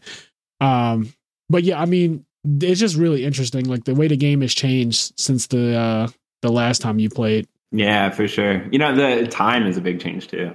Oh my God. That is, before you go, like that is one of the biggest changes. We should talk about that a little bit. Yeah, it's weird. I don't like it. I don't like it either. That's probably like the biggest thing that I came back and I'm just like, nah, I don't like this. I don't like it for so many reasons, but go ahead, Kenny. Me and Fraser have talked about it a lot. Like every time we talk about Yu-Gi-Oh, Fraser talks about the time rules, and they just, I don't know, based on any competitive game I either followed or played, the way the time rules work in Yu-Gi-Oh right now do not make sense to me. Like I don't understand why that would have been the solution. Yeah, I just think it should be at least to the end of turn. Like if they wanted to be this drastic, it should not be the end of the phase, because some decks are just, they benefit from like, oh, I can burn you in main phase. Like the shitty, what's that deck called? PK. Like that deck can just like burn you and gain life. It can do both. Sky Striker can gain life in main phase. I think most best decks going forward will be able to. Yes, and that's like a thing which I don't know. Like I noticed Sword Soul randomly burns you for 1200 now. Yeah. It randomly just does 1200 for no reason at all, just does 1200. So it's like, yeah, like you can do burn damage, which means there's a winner when they say that. Like when they say time, it's like, oh, well, this deck can just burn. And I don't like decks being favorite for being able to do burn damage. Like I just think that's such a stupid. So let me ask, if you not that Konami would ever listen to anybody, but if you could change the time rules, would you just change them back to what they used to be? Or do you think there's a better version of calling time? And what do you think that would be? I don't know. It's hard because like time it's only there out of necessity to close the event at a reasonable time. Like there's not a real reason that time is a thing other than that. And so, it's hard. I feel like they're making the cards more powerful over time, which inherently like increases the number of decision trees that you have. With needing to close the event at the end of the day. And so it's a hard problem to solve. But yeah, I mean, I do like the old time rules better. Maybe there is a better way. I don't know what it is, though. All right. Well, we're going to let Pat go. Pat has some other obligations he has to get to. Thank you so much for coming on the podcast. I hope to have you back soon. Thank you guys. So we can continue this conversation. But yeah, Pat, thank you so much. We are going to have you back at some point in 2022. And hopefully we see you, doing what you used to do and dominate in the future. Eventually you're going to strike gold with one of these crazy ideas, and it's going to be another YCS to that list. I think technical play wise, like, I know I said that it doesn't matter nearly as much as deck loading, and I don't think it does, but After not playing for 4 years, like I definitely had some things to learn, Yes. And so I think I'm getting to the end of that phase where like I think for the most part I get it now. Yeah. Man, it took a few months for sure. Yeah, I can imagine knowing what to negate for me is like the hard thing. Like there's so many, everyone sets up negates, every deck can do it. And when I watch people play games at my locals, like the average players, I watched them do things and I'm like, I don't know if he should have negated that. Like it's just like the first chance he got to negate something, he just negated it. And that's always one of those. This card was live, he played it. Yeah, and I'm like, I don't know if that's necessarily correct, because then that person ends up breaking through and just like killing them basically. And I'm like, I feel like you mismanaged your resources as far like negates are resources, and it's just when to use them. But we can have that conversation another time, because technical play when you've been out of the game definitely is a factor, because there's so many card interactions that you just have never seen before. There's like sequencing and man, like, all right, so I played against the Salamangreat deck at the YCS, and I know I had a whole format, man. I sat down, that was the first time I ever read it. Yeah, never saw it before. So you already fought. There's still things to learn for sure. Yeah, I hate that. I hate having to read cards and stuff. Also, like, we didn't have to worry about where we put our cards. Yeah, that's like where we put our cards never mattered. Like I could just put my Tengu like in the left column. It doesn't matter where I put Reborn Tengu. Like it didn't. But now, like I hate like, links because of that alone. Yeah, like Drew, I was like he made me play Drytron just to like play around. And he was like, "Don't put that there," and I was like, "Okay." Like that's such a weird thing to like. It's such a weird thing to be told. Like, don't put that there. Is I don't know. I'm such a boomer, I guess. But yeah. All right. Well, yeah. I'll talk to you soon. Yeah, enjoy the rest of the night. All right. See you. All right, Kenny. So you and I. So listen, Patreon, if you're looking at this screen right now, speaking y'all of gotta Patreon, give me a second. So while you fix the video, I am going to give a shout out to our patrons over at Patreon. You do that. Yep. So we have Connie, Austin, Leon, Quest, Garen, Xavier, Hylian, TCG Automotive, Silver Chronic, Tyree Tinsley, Dimitri Barnes, Alexander Brissett, Vinny Casello, Dominique Roberts, Giovanni Avalos, Game Freak Yoshi, Alex Flamer, and Michael Askew. I think I said that right. Mike, if I'm not saying your name right, you let me know. But so those are our pages over at Patreon. Guys, thank you so much. As usual, as I always say, I really, really, really love that we have people who are supporting the podcast and really enjoy the content. We have a Discord server where we talk all the time, just about topics that we can talk about for the podcast and just other things too. The new Spider-Man movie, things that came out in 2021, all types of stuff. Just a nerd Discord basically. So at our lowest tier, I believe it's $3. At our lowest tier, you get access to the Discord, and then at the $10 range, you get access to all the Patreon exclusive content. And then at the $20 tier, you get access to some other things as well. So check out the I Am Nerd podcast Patreon if you are interested in any of that. And then we also added our highest tier on Patreon is limited to one person, but it allows the person to be a guest on the podcast once per month as long as they're a patron. So that is our highest tier. Only one person can actually buy it. So it's extremely exclusive. Look into it. If you're interested in that type of thing, if you wanted to maybe be a recurring guest on a podcast, we're open to that idea as on a once per month type of basis. We do, I think, almost 8 shows, not counting Patreon exclusive content, which is just a lot. We do 2 episodes a week, and there's like 4 weeks in a month, and then we do also a Patreon exclusive episode. Sometimes we do more. So, Yes, sir. All right, but since we're still here, we do have some listener letters that we could read off. So one of them was on the Arcane/Gaming as an Adult episode. So this comes from Austin Cruz, and he says, "So I never got in a league in League of Legends. So I didn't even put this show on my list, but since you guys say it's pretty good and don't need to know the lore, I'll give it a shot." Alex's letter actually made me think of something as well. I've been in a gaming slump myself, other than Yu-Gi-Oh! And Smash, and haven't really been playing anything. Also, I miss being able to just binge games until the sun comes up, like when I was a kid, but definitely can't do that anymore. Oh my God, that speaks to me on so many levels. I really, really miss when we could just play and literally until the sun comes up. Like I couldn't put it better than that. It was so weird when you remember those days where you'll just playing a game and then you're just playing all night and you don't even realize, but all of a sudden like that sun's going through your window or something. You're like, what the fuck? Yeah, the last time I did that was I took a week off of work to play like Final Fantasy VII Remake. And that's the only way I can really do that now is I take a week off of work to just play a game. Like Kingdom Hearts 3 when it came out, I did the same exact thing. I actually played that game for 26 hours straight before I rested. But yeah, that I miss those days too. The letter goes on to say, There's the series games I always get, like Monster Hunter or Dark Pictures anthology games, great psychological horrors. I've noticed I've started playing a lot more single player games lately, a lot of it being work and my projects, and also my friends I would typically play with are on all different MMO RPGs, and I would be so behind that the effort to catch up would be intense. I had a day off that wasn't a locals day, so I actually got to binge a little that day. Ended up playing Ghost of Tsushima since I barely got started when I first got it. If you guys haven't played it, I strongly recommend it. I'm very much a heavy stealth person. Like if I'm given the option, I go stealth pretty much every time. This game does have stealth options. However, the combat of this game has been so enjoyable for me. I actually prefer to fight head on. I'm still stealth to kill any archers, but the sword fights are honestly so much fun. Have you guys ever played a game that did that where you basically completely changed the typical way you play because the combat, stealth, etc. mechanics were just that enjoyable? So I got a couple things to say. One, I feel your pain. We talked, the time management. That's one of the... I have two huge issues. I won't go into them, but I have two huge issues that I think our school system needs to correct. One of them, or not our school system, just like America in general, but I'm not going to go into both of them, but one of them is our school system. There's a lot of things I feel like we can improve upon our school system, and one of them is teaching people, I think, real time management skills. I think they try to do it in like a roundabout way by giving you homework or something. Right. They don't make it clear and evident that this is what they're doing. I don't think it's done well. Basically, I feel as though most adults that I know in my life and most adults that I've come across on the internet do not have good time management skills, myself included. I have to like really buckle down and force myself to really, get it down. And it's just tough. The time management aspect is tough. It's something that people just have to get better at. But if you can accomplish that, I think it'll make it so that you can play some more games in that a lot of time. But there's certain games that you're just going to have to accept that you're not going to play. For example, I will never play MMO ever again. Yes. Right? Like, I think that's dead for us. Yeah. Because we're always going to fall behind. Yeah. Like, I will never play. A couple of my friends recently got back in the MapleStory.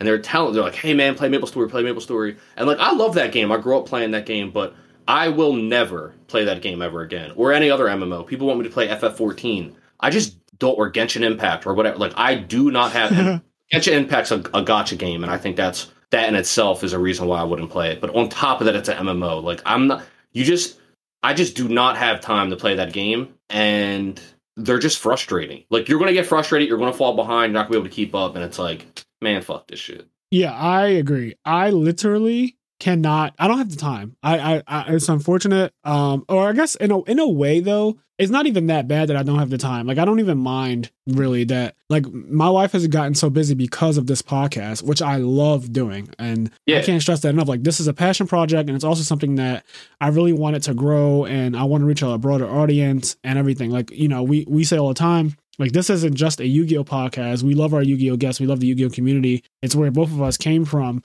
But we also are... We have interests outside of that, and that's why we spend so much time talking about so many different things. And I like that. I couldn't find a podcast that catered to not only Yu-Gi-Oh, but all the different things that Kenny and I both like. So we created it. Exactly, and that's the shit. And that's the thing. Our podcast now, it keeps us busy. So, for example, when a new movie comes out, or a new show comes out, or an old anime that we want to cover, like, that adds to our business. So that's something that would normally just be free time, like playing a game or watching an anime. But now, in an interesting way, we have to do that as part of our quote unquote job. Yep. But that's cool though. Like, I'll fucking binge Arcane in a night to do it. Exactly. I binged Arcane. I'm gonna see The Matrix this week, and Kenny's gonna watch The Matrix as well. It's gonna be on HBO. It's gonna be downloadable probably in other places. So we're gonna do a podcast on that in January at some point. We have like Mushoku Tensei season 2 is ending real soon. Attack on Titan's coming back January 9th. Demon Slayer is currently airing. Got to catch up on that. There's a lot. Definitely, when season 2 ends, we'll definitely do a season 2 full ep. Yeah, right. Season 2 full thing analysis on that. And I haven't seen the latest episode of Demon Slayer, but like, just keeping close with that, just because I don't want to have a crazy episode come up and then it's everywhere, because that shit starts it starts trending at a point. So I'm going to keep close with that, and then if something crazy happens, then we'll talk about it on the podcast as it happens, just to get it out there. But yeah, we have to stay, like, the podcast is relevant, and that's one of the things I love about it, is that it stays. We did our Spider-Man episode the weekend that Spider-Man came out. Yeah, I love that. and a lot of people listen to that episode. Like, it's one of our biggest episodes already. And I really like the fact that, you know, like a lot of people went to go see it over the weekend. They went right and listened to the podcast right after. Like, I think that's so fucking cool that it just came out. We did an episode on it and people listened to it. I was expecting it to be pretty low because maybe a lot of people didn't get to see it or whatever. But no, like, there's a good amount of people who apparently went to go see the movie and they listened to the podcast. And that's just cool to me. Yeah, that's legit. On that note, and yeah, so with all of those things, I wasn't able to play MMOs. I swore off MMOs before I started doing the podcast. But now, like, I definitely am not, like, that decision's not going to get rescinded. Yeah. On that note, he said that most of the games he plays nowadays are single player games. I feel that too. Something that happens as you get, like, once again, you just realize you don't have time.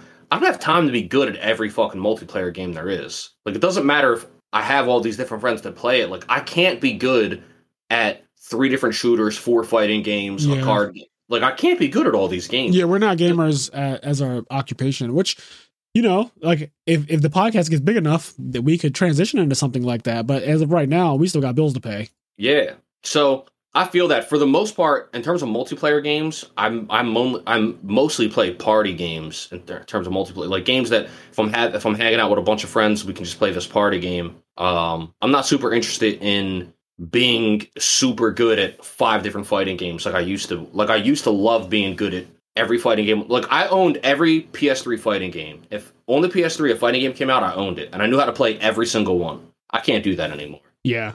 Yeah, there's no way. It's just a time thing. But that's just part of getting older, I guess. Like, it's so weird to me how it just changed. I used to be, I mean, for more of my life than not, that was my life, is being able to play games and binge watch, like, anime until the sun came up, or like do like leisurely time.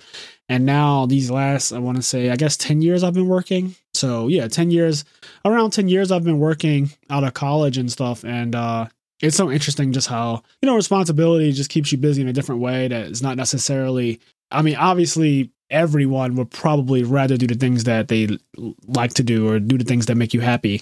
But the reality is that we all need money, and it just kind of forces you into a world that you have to cope with.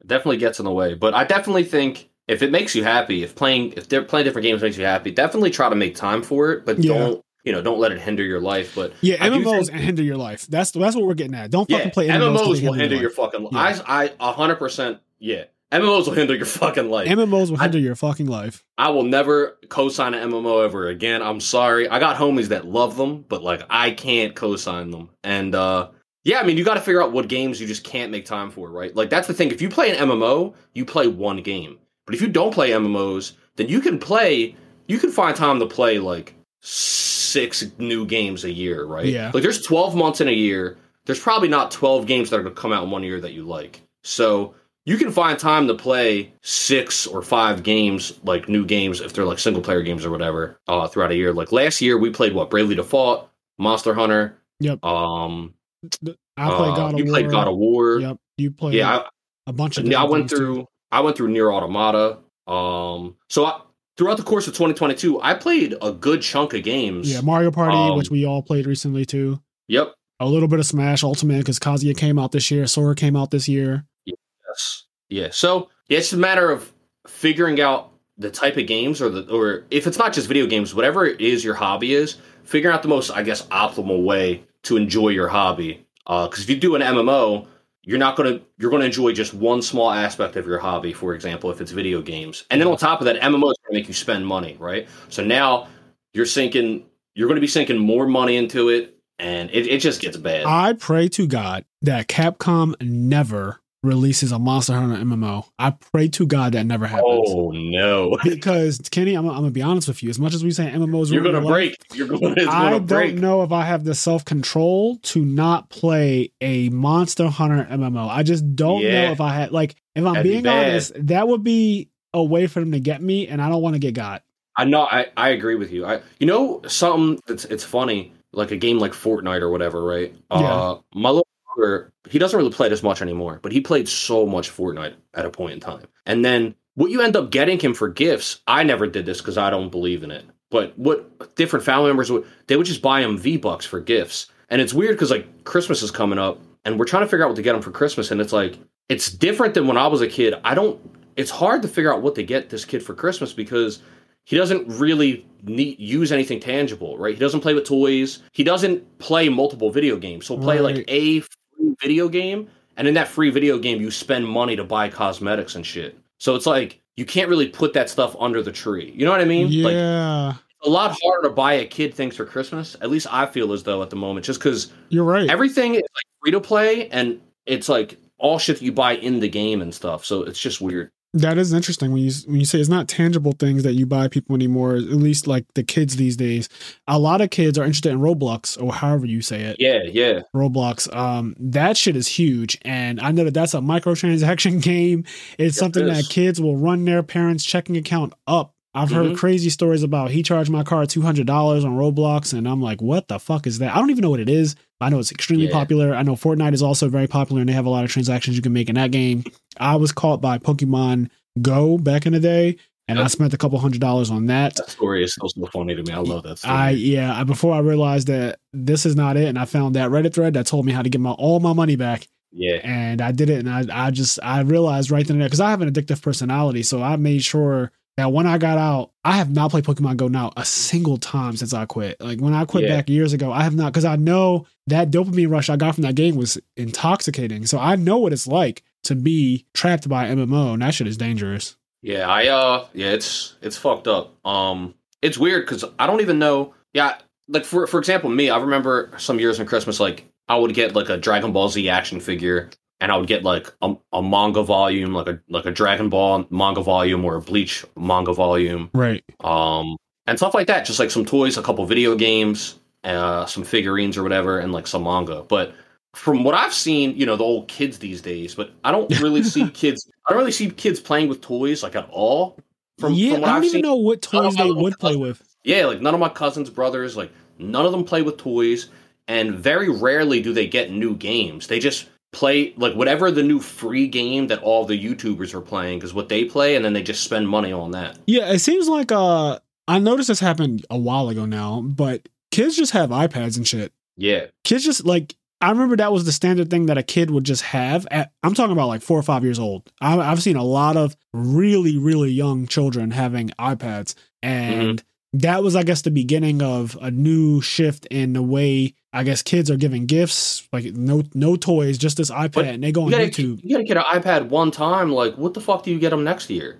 Well, once you get on the iPad, then you keep buying things on the iPad, like we talked about, Roblox, and all of those free-to-play games. Fortnite's on the iPad. One of my coworkers, she bought her son $100 in Fortnite worth of stuff. So I don't even know what that means, but like, that kid had the whole hidden leaf on his account. She spent money on that. So I don't know. I guess like if a kid wanted, hey mom, buy a fighter pass and Smash so I can get these characters, and like, I don't know. I really don't know what kids want these days.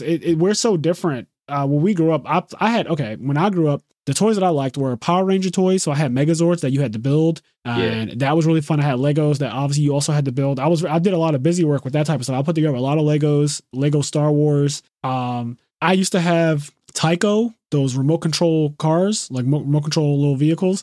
And I would get a Tyco truck every single year. There was this one that it had wheels on both sides, so that way it can flip back and forth, and it can do this tornado thing. And like no matter what side it was on, so when it flipped over, you know exactly, it was like a triangle. It had a wheel in the front of the triangle, then it had 2 wheels in the back, and it could spin and do all this crazy. It was my favorite. My favorite thing. And then one day I got run over by a car.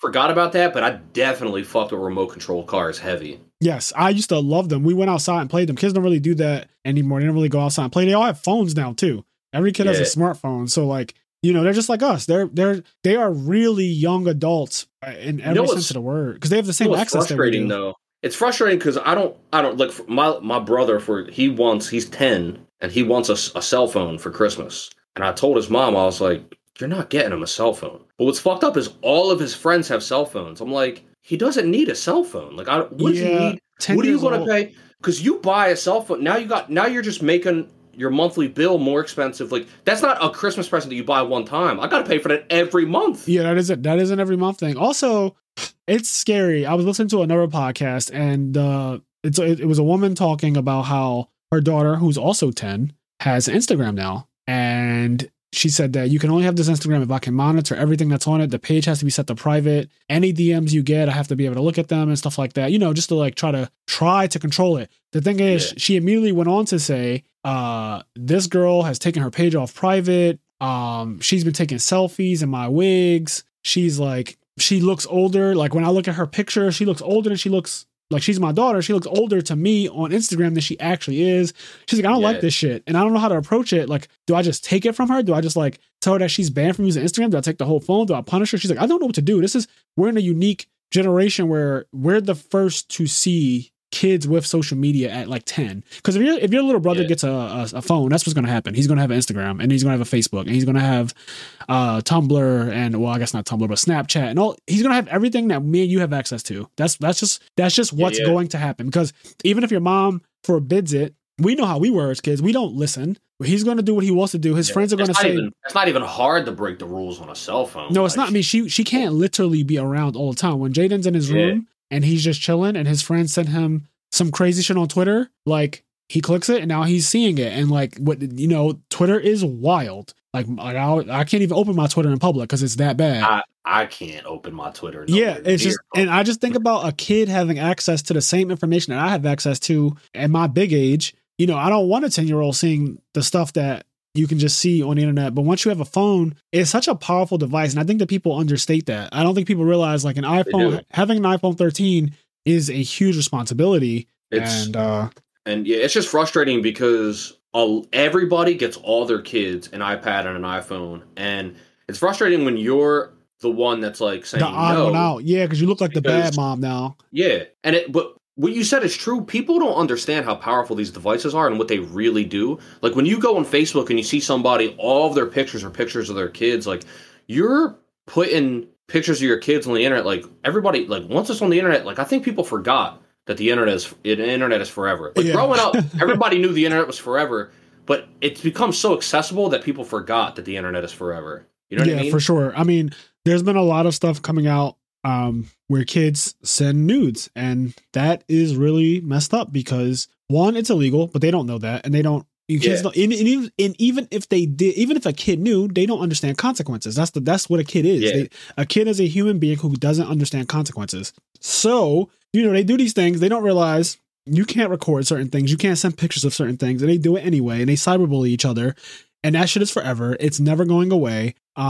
Really, really scary stuff. I would, if I had a child in 2021 and they were 10 years old or whatever, 7, 8, whenever the conversation comes up, I don't even know how I would approach the phone thing because I would not want my kid to have one. But at the same time, I don't know if I would want to hold them back from the reality of the world. It's such a hard topic. But I think I lean more towards what you said. Like, they just should not have a phone. I don't know. They should just not have a phone at that age. Not a phone, not a smartphone. Like I'm fine with you having a phone that can play Snake, like a flip phone Nokia type thing. Like that's fine. But as far as you having a phone that has YouTube and Twitter and you can access literally anything you want, I don't know how I feel about it. Like, well, I do know how I feel about that. I wouldn't want my kid to have it. It's also bad. It's not even, I don't even think, right? Because it's always like, oh, like you're being a boomer, right? It's always when you get older, people try to like go against things that are for the younger people or whatever. But in this instance, I don't think it is because social media is bad for adults. It is. Like, it's not like it's good. It's not good for adults. So I think that this is the generation of mental health issues in general. A lot of people are very, very depressed or just suffer from mental illness. And a lot of it can be attributed to social media and just the internet because one, comparing your life to other people, right? That makes people depressed because people constantly say to themselves, I'm not where I should be. I'm not where I want to be. And they go online and they keep scrolling and you keep seeing people who are where you want to be and where you think you should be. And to be fair, 80% of them aren't actually where they're pretending to be. Exactly. I was going to say that. That's the other thing. You're comparing yourself to someone's highlight reel and to someone's highlight reel that's probably not even real. Yeah. Double entendre. Don't even ask me how. But like, it's interesting. It's an interesting conversation, right? Like, you go on the internet and you're just seeing no one really posts their bad shit. It's very rare you see people post their own bad shit. You just constantly see whenever they do, it's like an excerpt. It's like one bad thing, and even that bad thing is used to get likes. It's like, Yeah. you know what I mean? Like one bad day, but Yeah. they'll structure it in a way where it's like It's still it garnering generates- attention and dopamine rushes Yeah. for them and everything like that. Like, yeah, I totally think it's interesting that, obviously mental illness has existed always, but I think that with the internet being as prevalent as it is in today's day and age, it has definitely fostered a new generation of people who just suffer from it way more than they ever did. And also the other thing, and so I was just talking about life comparison, which is one reason for it, but the other thing that happens is we see brutality like no other now. yeah, I have never seen more humans, real life humans, be killed on my screen than I have before the smartphone. yeah. Like now, when I'm just scrolling, I see a person probably getting killed every day. Like literally, if I scroll Instagram every single day, You I definitely scroll. see it more than me. Yeah, I follow like a lot of Philly pages. Philly just broke their record for most murders ever this year. Over 500. Yeah, I think it was in sometime in mid-November. I want to say they hit 501. Yes. At this point, they're probably inching towards 600. So that being said, a lot of times when I'm scrolling, because there's only 365 days in a year, right? And we're over 500 murders. A lot of times when I'm scrolling and I follow these Philly pages, which I should probably just unfollow them, but I like to be in the know of what areas are being affected just for my own safety. Yeah. But like a lot of these pages that I follow will just show people being shot, people being killed, and you have stuff going. And then it's not even just Philly; it's all around the world. You have the police brutality stuff, you have riots and stuff, and it's a lot. There's a lot of death.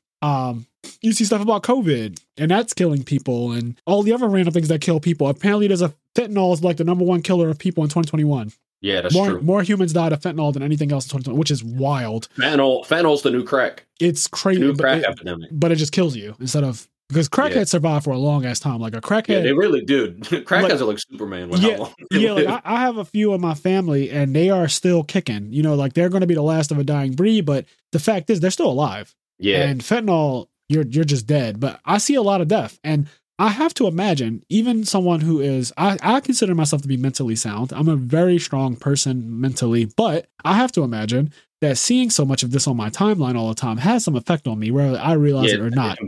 It can like grate on you. I can tell you one thing. I am desensitized to mass shootings for sure.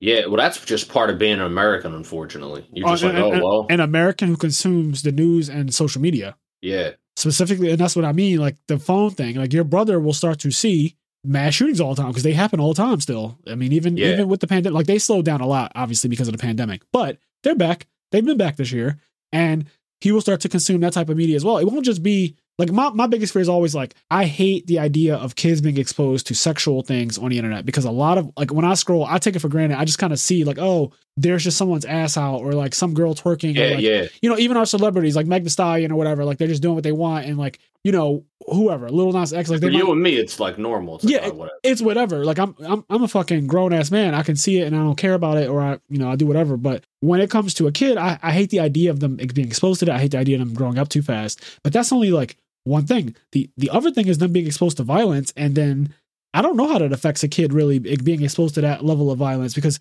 on one hand, yes, I used to play Grand Theft Auto as a kid, right? I played Grand Theft Auto, and they tried to blame violence and mass shootings on that, even though I just don't think those two things correlate to each other. But it definitely can have an effect on you when you're seeing real life, though. Real life people being shot. There's a difference between GTA 3. Yes, because that's what it was. Specifically, that's the exact game. It was GTA 3 and GTA San Andreas. It's the difference between playing a game. Like my mind was able to separate a video game from real life. But then when you're going on Instagram and you see, well, that guy just got shot and killed. Like that's real life. For real, yeah. Another thing, what you mentioned, everything you mentioned all has to do with just like scrolling and stuff like that. And that's the other pseudo intangible part of it is that our phones make it so that we can waste so much time. Oh yeah. Like you can just waste time. Like it's so much easier to get up and like force yourself to do something when you don't have a phone to waste 3 hours. Yes. You know what I mean? Like I agree because I'm a victim of the phone thing. I mean, I wake up every day and I pretty much start scrolling Instagram or Facebook immediately. Yeah. It's one you of the first have so things I much do. more time if you don't. Like it's crazy how much more you could get done if you just uninstall all those apps. Yep. It's interesting because the podcast, like having this podcast has actually got me to be more productive in my life as far as making sure that I stay relevant on things that are going on in the nerd world. I have to. So that gets me into a mindset of, okay, I can scroll social media, but I also need to be really cognizant of how long I'm doing it, because I have to make sure that I spend time to watch Cowboy Bebop, and I have to spend time to watch Odd Taxi and, Death Note and stuff like that. So I'm on like episode 6 of that. Okay. Yeah, I'm liking, as a side note, I know it's already said before, I like it, but like, I really like it. Oh, wow. And I know someone said that it was their favorite anime that came out this year. So one of them. Yeah. So, Gary said it was good as well. I'm definitely going to check it out during my break. I have 11 days off. I cannot wait. Tomorrow's my last day of work for after that, 11 days straight of no work. So I am really excited because I'm going to be able to do things like stay up until 4 a.m., like the listener letter talked about, like Austin's listener letter. I'll be able to stay up until the sun comes up, or whenever the sun comes up nowadays. Yeah, I don't even know. Yeah. Are there other? We went off on a tangent. Are there any other letters? I think there are. I don't remember. No, I remember reading. Thought I remember looking at some. I don't remember. So I created a folder in our I Am Their Podcast Gmail called Listener Letter. So now if you go on Gmail, it's like on the side where all the other tabs are. So I think Austin wrote in the last 2, and his other ones was about Cowboy Bebop. It just says, so it's been a minute since I've seen the show and still need to see the Netflix adaptation. I've started watching the anime again to refresh, and it's vastly different watching it now. Definitely forgot how dark the show was. Don't have much else to say since I'm refreshing my memory on the show. So this was just kind of like a statement. Mm-hmm. Like he's like, I'm watching Cowboy Bebop again. It's way different than I remember because I was a kid when I first watched it. Now I'm an adult and it's darker than I remember. So just kind of like a statement thing. But that was the only other one that we had that we will read out loud on the show. But if you guys have any listener letters that you want us to read or discuss like we just did, and we go off on tangents regardless, but we definitely will address them. Write into imtheirpodcast@gmail.com. And with that being said, I think we can wrap this episode up. This is episode 41 of the I'm There podcast, featuring special guest Patrick Hoban, one of the best Yu-Gi-Oh players of all time. So glad he could join us. I have some other special guests lined up. That's how Patrick Hoban's the GOAT. He was like, I ain't got time for 2 hours. All right, y'all got an hour and I'm out of here. That man he's very busy. He has his own company and he's trying to break Yu-Gi-Oh at the same time. So I'm sure that adding Yu-Gi-Oh to his plate has created a load of time. Just, add a time on his plate. Hell yeah. I'm excited to see what he does. Me too. I'm actually genuinely excited to see how he performs. I've told my friends, a lot of people want me to start playing Yu-Gi-Oh again. I understand, but my biggest issue is not really the game. Like, I think the game has a lot of problems, and that is a big reason why I do not want to play it.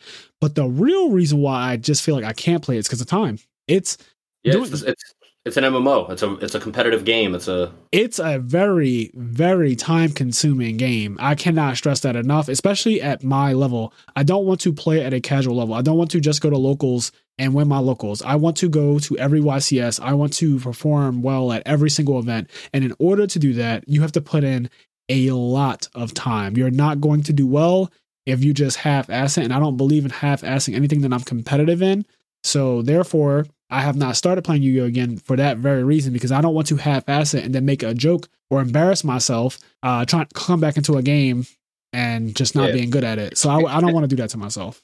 Especially if we agree that deck building is the most important part, right? What that means is that studying is the most important part. You got to know what every single card that's out does, and you got to be able to look at all those cards and figure out how to put a puzzle together that nobody else put together yet. Exactly. So, all right. Well, this wraps this episode up. As I always say, do the things that make you happy. And I say something at the end, like at the end of the episode, like I'll say something, and then like it'll be profound. Boy, go to hell. All right.